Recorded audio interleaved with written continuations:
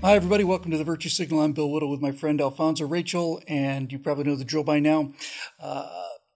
Just a couple days ago, Scott Ott mentioned on one of our Red Angle shows, might have been the Backstage show. He said, this show is really going to find its audience. Not while we're still alive, obviously, but at some point in the distant future. And a lot of people really like that kind of dual show we did last week, where it wasn't really a two-part show so much as the two parts were really directly related to each other. Last week we did one on perseverance and one on perfectionism, so I thought we might try that kind of thing again, see how it works out.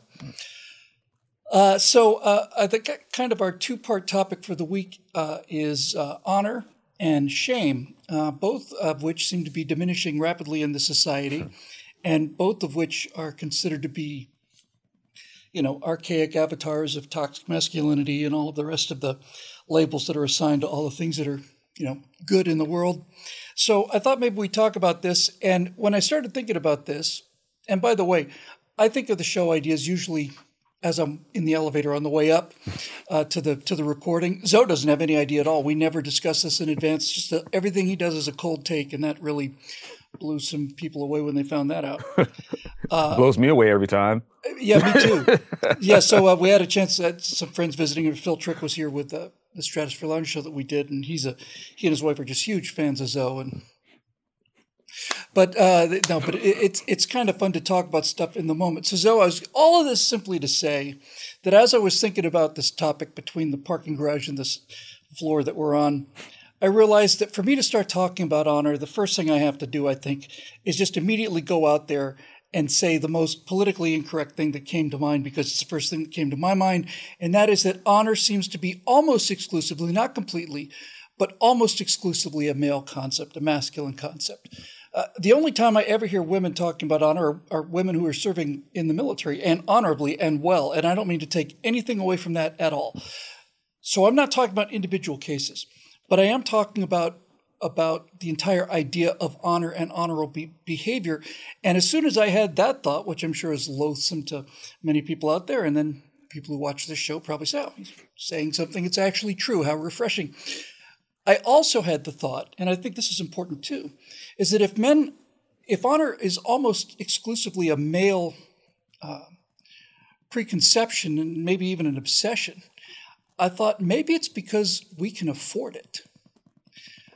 And what I mean by that is, if you are responsible for, when I say responsible, I mean if the burden of raising children and all the rest of that is on you, you may not have the luxury of knightly behavior. You know what I mean? This idea of honor and warrior honor and all the rest of it implies a certain amount of willingness to abandon everything else for the sake of honor. And like the two shows we did last week, I think both of these qualities, honor and shame, have an upside and a downside. So let's talk about the upside of it. This idea that you are bound, constricted, and that's really the word I'm looking for. You are fettered by just your word. Not an oath, even not a contract, certainly, because there's something about a contract that's almost the antithesis of honor in a way. But the idea that you could be bound despite the consequences because you said you would do something is the essence to me of civilized behavior. It's the difference between doing the right thing and doing the smart thing sometimes. It is all about virtue. It's about a society that has a fundamental code of honor in its transactions doesn't require armies of lawyers, and it doesn't require millions of surveillance cameras, and it doesn't require a lot of investigators and a lot of administrators and a lot of accountants. It doesn't require any of that stuff. It's actually extremely simple and extremely clean, and it works really, really well. Man, when you talk about honor and shame, it got Robert Byrd stuck in my head, man. All I can hear right now is Robert Byrd saying shame. shame. It's really barbaric. Anyway. If that's stuck in your head, man, I'll just come over there. I know where you live, and I'll just put one in the back of your head and put you out of your misery. Because if you've got nothing but Robert Byrd saying shame in your head for the rest of your life, it's time to go. Slap the bird out of me, man. You know? Okay, now I'm going to try to condense this, man, because you mentioned some things that remind me of a boatload of stuff, man. We're talking about honor. We're talking about the burden of honor, the pursuit of like glory, or not even so much the pursuit of glory, or even maybe the glory that you may fall into and all that sort of stuff. And a big lesson that I see in this, and I don't know, I'm hoping that the audience will appreciate this. When we talk about the glory and the burden and the honor and stuff like that, when we talk about the Lord himself, we talk about all glory, all honor be to him. And then we're also talking about the burden. People may be familiar with, with Moses saying, hey, God, let me see your glory. And God said, man, you can't handle that. You can't handle seeing my glory. Yeah, let me see the glory. There's a lot of that going around. Well, let me see the glory. Let me into the glory. Where's the line for the glory? Right. And, that actually happens after you do the work. Yeah. And interestingly enough, that's what God told me. He says, you could see this after. You could see my glory after I pass. And you're going to have to see it in a certain way, but you're not going to be able to see it right now. But here's the thing. If you were to see my glory, Moses, I would have to kill you. Because here's the thing. When the word breaks down for glory, the word for glory in the Hebrew actually means the weight. It means the burden. Does it? Yeah. So what? It means the weight. It means the weight. You can't see the weight of my glory. So when that kind of weight, the heaviness. The heaviness of it. Well, the thing is, where Moses was when God passes him by, he says, you can't see my glory, because here's the thing, Moses, if you saw my glory, I would have to kill you. The weight of my glory is in the sacrifice that I have to make for you. In the sacrifice that I have to make for you, you can't see that, because if you were to see that right now, I would actually have to kill you. You see what I'm saying? Before the atonement, if you were to see that before the atonement was made, I would actually have to pass judgment out on the whole world. Fast forward to the death of Christ, where Christ says the hour has come for the Son to honor the Father and the Father to honor the Son. I'm going to glorify the Father and the Father is going to glorify the Son. So that's a fulfillment of what the glory actually is. So jump back to even where this whole thing started, when Adam is faced with Eve is faced with the idea that, hey, you could be like God, knowing both good and evil, right? So here's where this comes down to about the glory and the burden of everything. Because, hey, what's wrong with knowing what good is? What's wrong with being able to discern with what evil is? What's wrong with all that? Well, here's the thing. God is saying that, hey, Adam, you don't want to know good on my level, dude. And you don't want to know evil on my level. But since you've gone ahead and you've done what I've told you not to do, this is what it comes down to. The goodness that you're not supposed to know is me paying for what you have done and what everybody else has done. That's knowing goodness on my level. You can't pay for that, which brings us to the evil of what you've done. I told you that you don't want to do this because it'll cost your life. Now you know how selfish you are, because this costs your life. This costs the life of everybody who's descended from you, and it's going to cost my life too, because only my life can afford what you did. Only my life can afford to remove everything that everybody else has done, so everybody can now live in honor. But until then, that ain't going to happen. Now you know evil on my level because you have basically stolen. You can't afford what this cost. You'll never be able to pay it back. I got to pay for that with my blood. I got to become one of you. So when we're talking about this honor and this glory and the burden of it, these are the things that, we can see these pictures played out in the Bible, and it makes it more helpful for us to have a clear image of what honor is, because you got a lot of people out there pursuing honor and pursuing glory. And in doing so, they're dishonoring themselves and dishonoring what glory is and dishonoring other people. You know what I like about you, and what everybody else likes about you, Zoe, is that you manage to capture pretty much every time you talk about it, the sheer magnificence of this Western religious idea, just the grandeur of it. it's not like we're going to shake a couple of sticks and try and get the river god to, kind of slow down a little bit. You know what I mean? It's just magnificent. Now, I want to be clear on this. It's not because of politically correct times, because obviously if either one of us cared about that, we'd be millionaires. But instead of the thousandaires that we are, but when you were talking about the garden and the choice and everything, I am not trying to put women down, and I'm not trying to denigrate them, and I'm not saying that they're not capable of honorable behavior, none of that. But as conservatives, we understand that many people, probably most people watching this, believe in the literal truth of the Garden of Eden. But even if you don't, the fact that that story is so eternal and has been with us for so long indicates some kind of fundamental level of truth underneath it. So the question I have of you, just as a person who really understands the Bible, is a real simple question.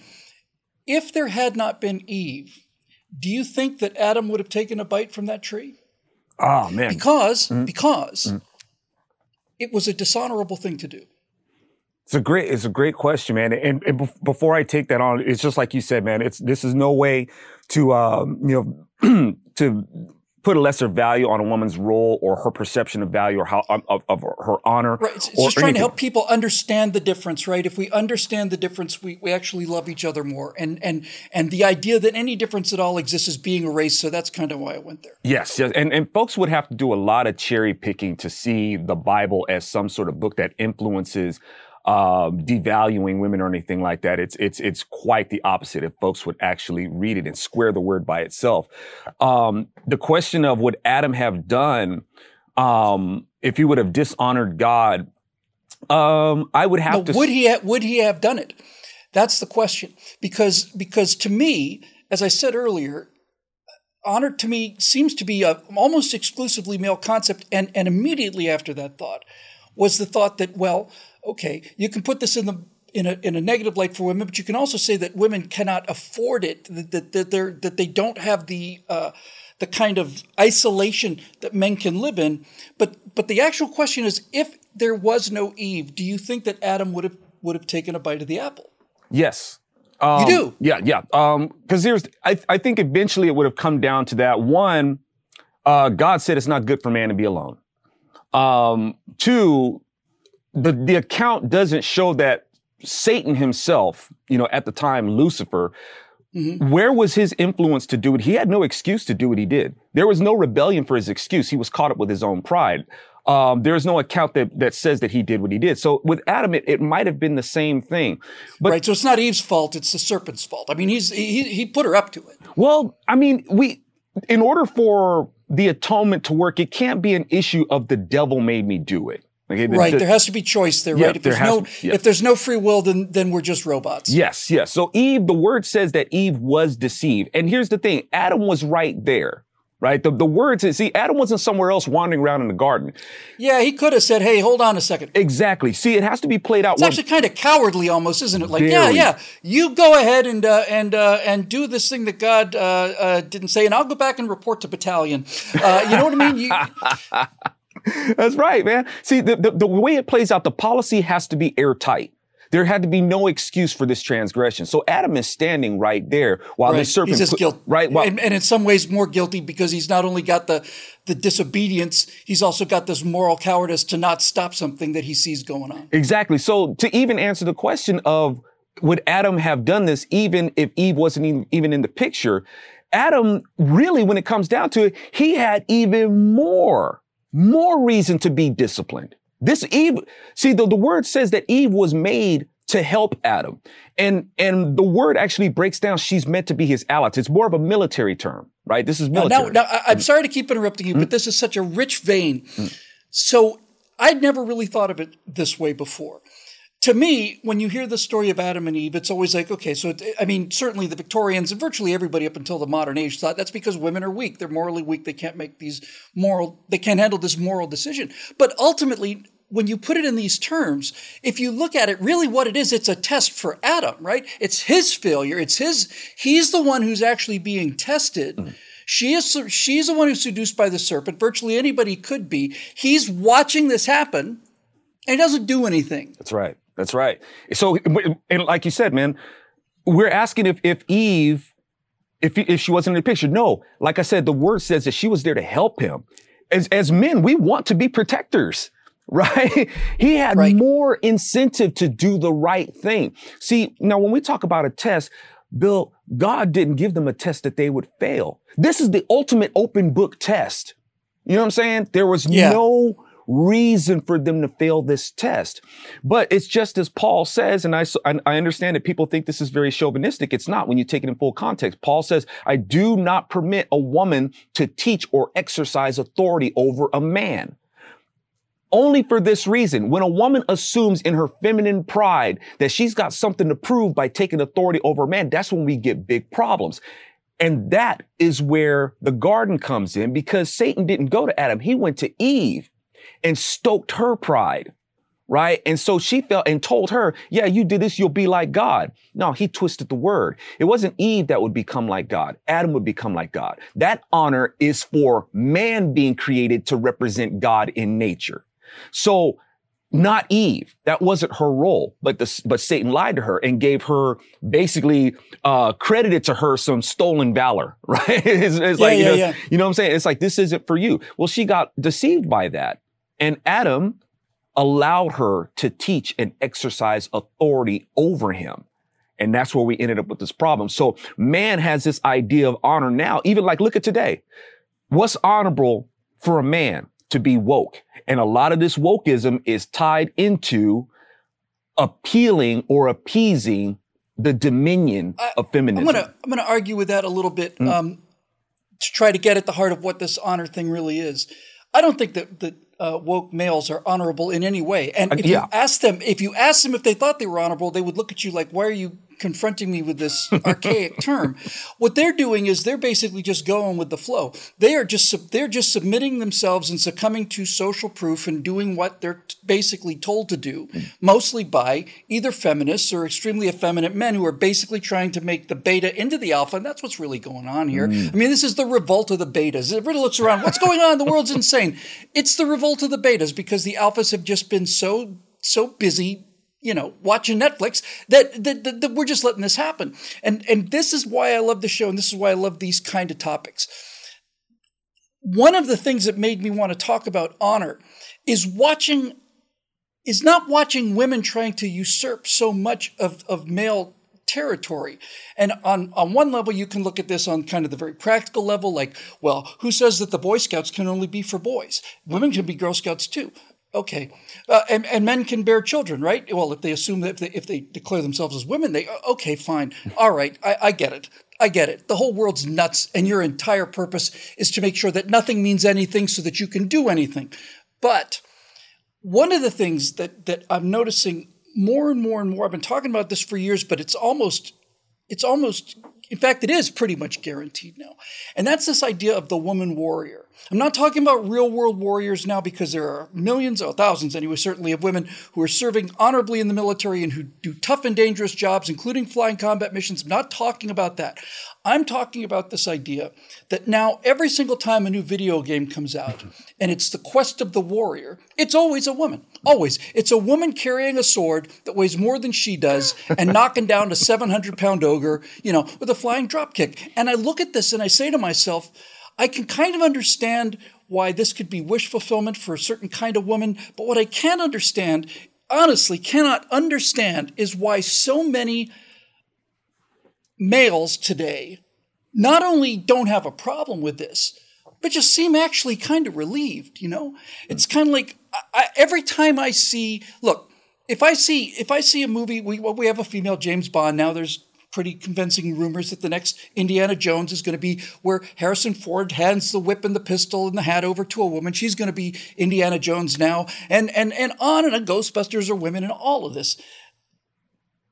You talked about this idea that women have this sort of ongoing desire to sort of usurp male authority in that way, and it's reached critical proportions now. It's pandemic, and every time you see any kind of bastion of remaining bastion of male dominated subculture, It has to be immediately destroyed. Bill Burr did a great 3-4 minute segment on this about watching football, right? He's saying, they just have to be there. They have to be there. They have to ruin everything. He said, if there was a baby shower or something going on, or my wife had, 3 friends over for coffee, I would excuse myself because I know if I'm there, I'm going to screw up the dynamic and then we'll be able to say all the horrible things about me that they really want to say. So I leave and I don't need to be a part of that. But that's not really a reciprocal relationship.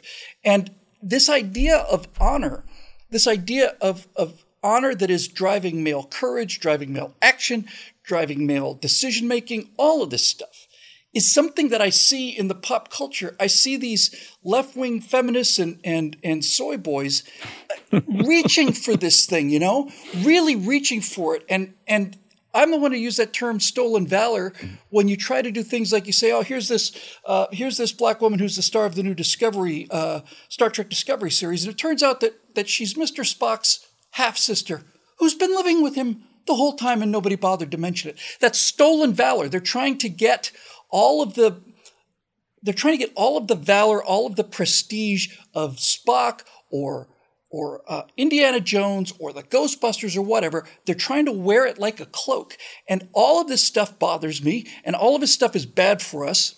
But the thing that I find most alarming is when I read the comment sections of things like this, none of the males seem to be bothered by this at all. And when males are willing to abdicate the role of warrior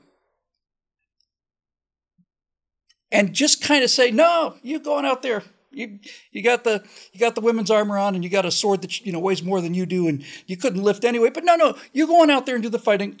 It scares the saliva out of me.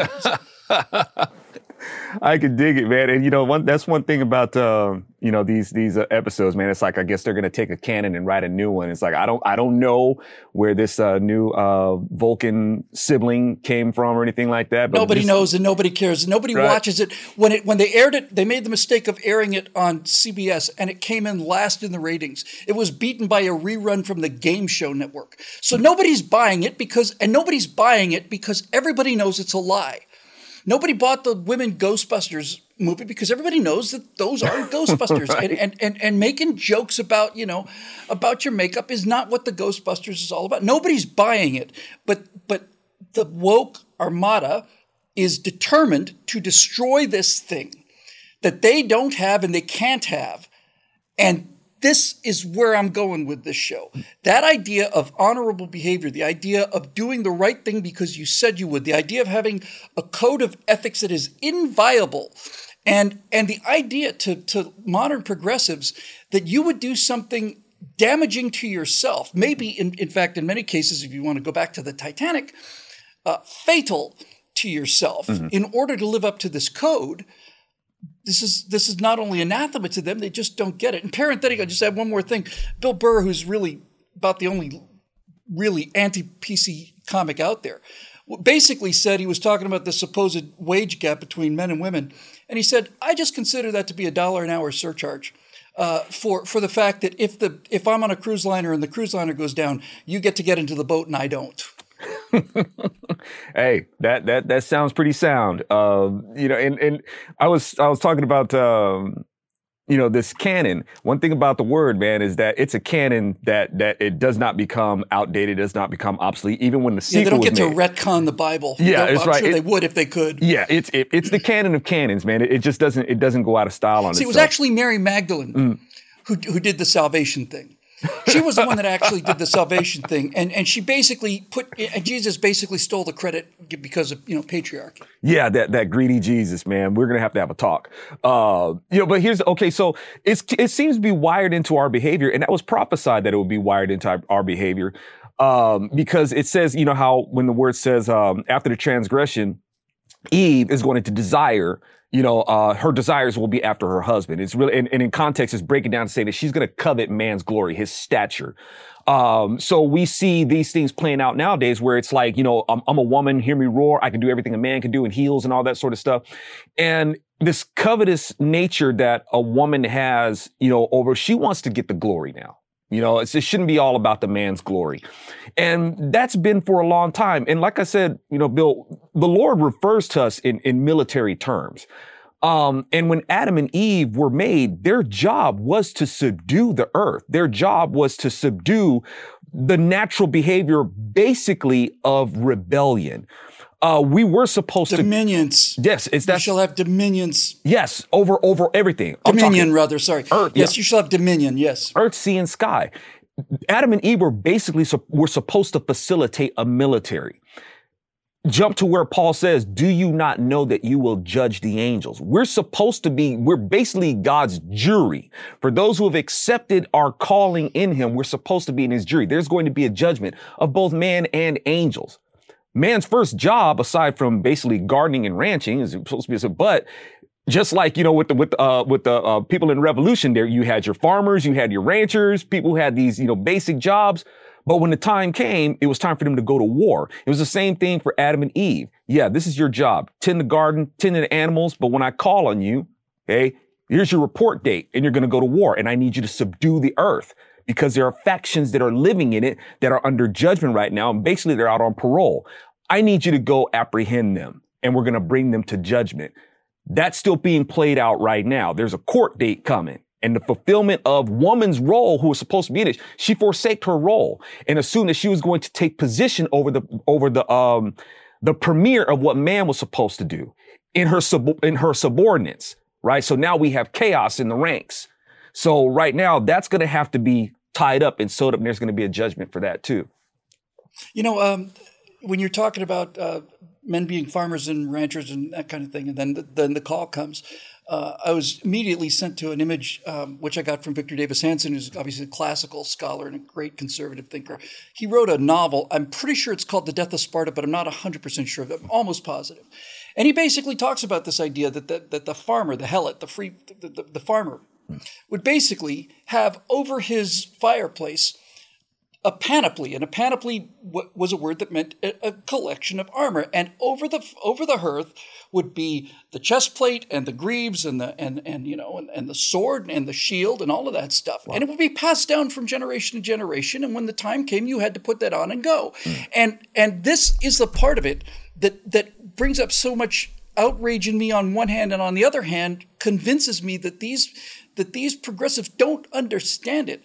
You said that there's this whole idea of stolen valor and these women characters who can do everything better than men. It is a rush for the glory. Mm-hmm. But so you see them again and again and again getting the glory. But what you never see is with these women warriors is you never see them sleeping in the mud. Ever. You never, ever, ever see them. Mud bath. Sleeping in the mud, in the rain, in the cold. And this is what I find so offensive about this idea of honor just being essentially something you wear for the parade. It's like there's no sacrifice there. There's no acknowledgement of the cost of it. Bill Burr gets right on it when he says, when the Titanic's going down, all of a sudden all the feminists are like, "Oh, I'm just a girl. I got to get to the lifeboat." He's really on it. This glory as a result of honor has to be paid for in advance. And the glory is paid for, not with other glory, but it's paid for in the lowest form of misery and suffering, right? I mean, it's paid for in dying of typhus in a camp, with the rest of the English army in the middle of France, or it's paid for when you have to go down into that field and face an entire line of steel. And understand that I'm going down there and the chances of me not coming back are good, and the chance of me dying in a horrible fashion are actually really good. And this is why this idea of the female warrior bugs the living daylights out of me. It's a form of, I almost said theft and I almost said embezzlement, but then the word came to me. You know what it is? It's counterfeit. That's the word. It's counterfeit. Here's $1. Really? Yeah. Well, I'll say $100 because inflation. Here's $100. Wow, $100. Yeah. I just printed it. It's not real. Mm-hmm. You didn't pay for it. There was no effort involved with getting it. It's basically just here. Here's the trophy. And And since you're not willing to pay for what honor demands, which is all of the unpleasant things, then you shouldn't be entitled to the glory of the parade. And this just offends my fundamental sense of justice, really. Amen, man. It's the thing is, I think this will probably better answered like when we take on the shame aspect of this segment. But if I could say this really quick, it's almost like with women, it isn't like they weren't kind of pushed into this idea that they're not pushed into it, but there was some kind of nudge into this direction. And of course, some would be, offended even by that term. In a lot of areas, men have dropped the ball. Right, this is the entire point of why I'm bringing this up. Right, yes. and that's where we get into the shame aspect of it, because even right now, a lot of women are like they do make these fantasies, and you have men who make these productions who pander to this, and a lot of these men who are doing these things, they're the most abusive to women. But I guess this is a way that they can redeem themselves by allowing women to have their narrative on the TV screen or on the silver screen and create these circumstances where a woman is able to do all these things. And there are women who can do some amazing things. Women give birth, okay? So they can take a lot of pain. But these images where women are the hero and they're self-sufficient and all that sort of stuff, it's almost like they kind of have to be, because you got men who are just checking out. They're either abusive or they're neglectful and all that sort of stuff. And women are like, I can't rely on you. If I rely on you, I'm going to end up destitute. I got to be able to survive. And then women take that narrative and then they make, this where they can go out and kick butt and all that sort of stuff. And I am woman, hear me roar. It's one of those things where, and don't get me wrong, Bill, because a lot of women are going to have that instinct on their own. That's already been written. Sure. They don't need help with it. Be a man. Be a man. Like you said, we talk about these beta males. Be a man that represents. We're not gonna hit a bat 1,000 with every time with this, but you improve the chances when you are a man and you have a fixed and eternal standard. What we talk about of what it is to be a man, not according to your ideas, but according to eternal ideas. This is manhood. You can rely on me. This is honor. And let me show you, because I remember one pastor would say there are two factions between a man and a woman. A man needs honor. And that's just wired into us. That's our nature. A woman needs security. All right. And these two things complement each other. That's right. And right now we're getting dyslexic about these things where the man is trying to find security and validate himself and how insecure with his manhood he is and feels like he can transform into something else because he's just not secure with being a man. And then you got the woman who's trying to take the honor role and she's turning honor into something else and assuming a role of honor that wasn't meant for her. All these things are based in covetousness and perversion. Yeah. Yeah, that is such an incredible insight for me. Because I've been talking about this for years, and I've always seen this as this female warrior thing as an assault on the part of feminists to go after something that men had just because they wanted it. But the idea that this is a feedback loop, meaning that, women are turning more and more into this warrior ethos because they don't have warriors to protect them anymore because the men are checking out. I had not really fully considered the truth of that, although I stumbled upon it by accident. 7 or 8 years ago, I guess, when somebody said, "What's it like, dating in Los Angeles?" I said, "Well, it's pretty simple, really. The men are weak and the women are crazy, and the weak men make the women crazy, and the crazy women make the men weak, and down we go."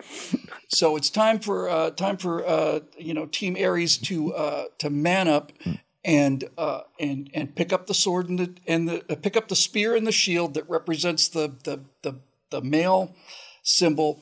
Astrological symbol, and it's time to man up and get out there and not walk away from this obligation, because that's what it is.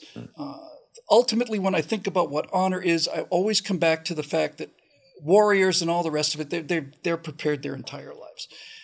To me, whenever I think about it, it's always a farmer, it's a dad, or it's somebody, a kind man, a gentleman who doesn't go around, banging on his armor and, riding around on a horse, and sees these raiders coming down from the hills. And he's the one who says, take the children and run as fast as you can. And I want to run as fast as I can too. But instead of running away from these guys, I got to run towards them. That's what I have to do. And that is a learned behavior, just like everything else in society. We love talking about things like this, and we know that you do too. What Scott said about us finding the audience, I think, is just a question of obviously a lot of YouTube suppression. But a lot of times, things that are taken to be true, so much of what we take to be true today is under attack that sometimes you just need to hear somebody say it. Somebody just say it so you're not crazy. And that's at the very least what we try to do here on the show. So it's made possible by a relatively small number of people who decided to kind of man up and do the honorable thing and pay for the content that they've been watching. And if you're not one of those people, then yeah, that's okay too. You disgust me. For my friend Alfonso, Rachel, and all the rest of the citizen producers here at BillWhittle.com, I'm Bill Whittle. We'll see you next time on The Virtue Signal.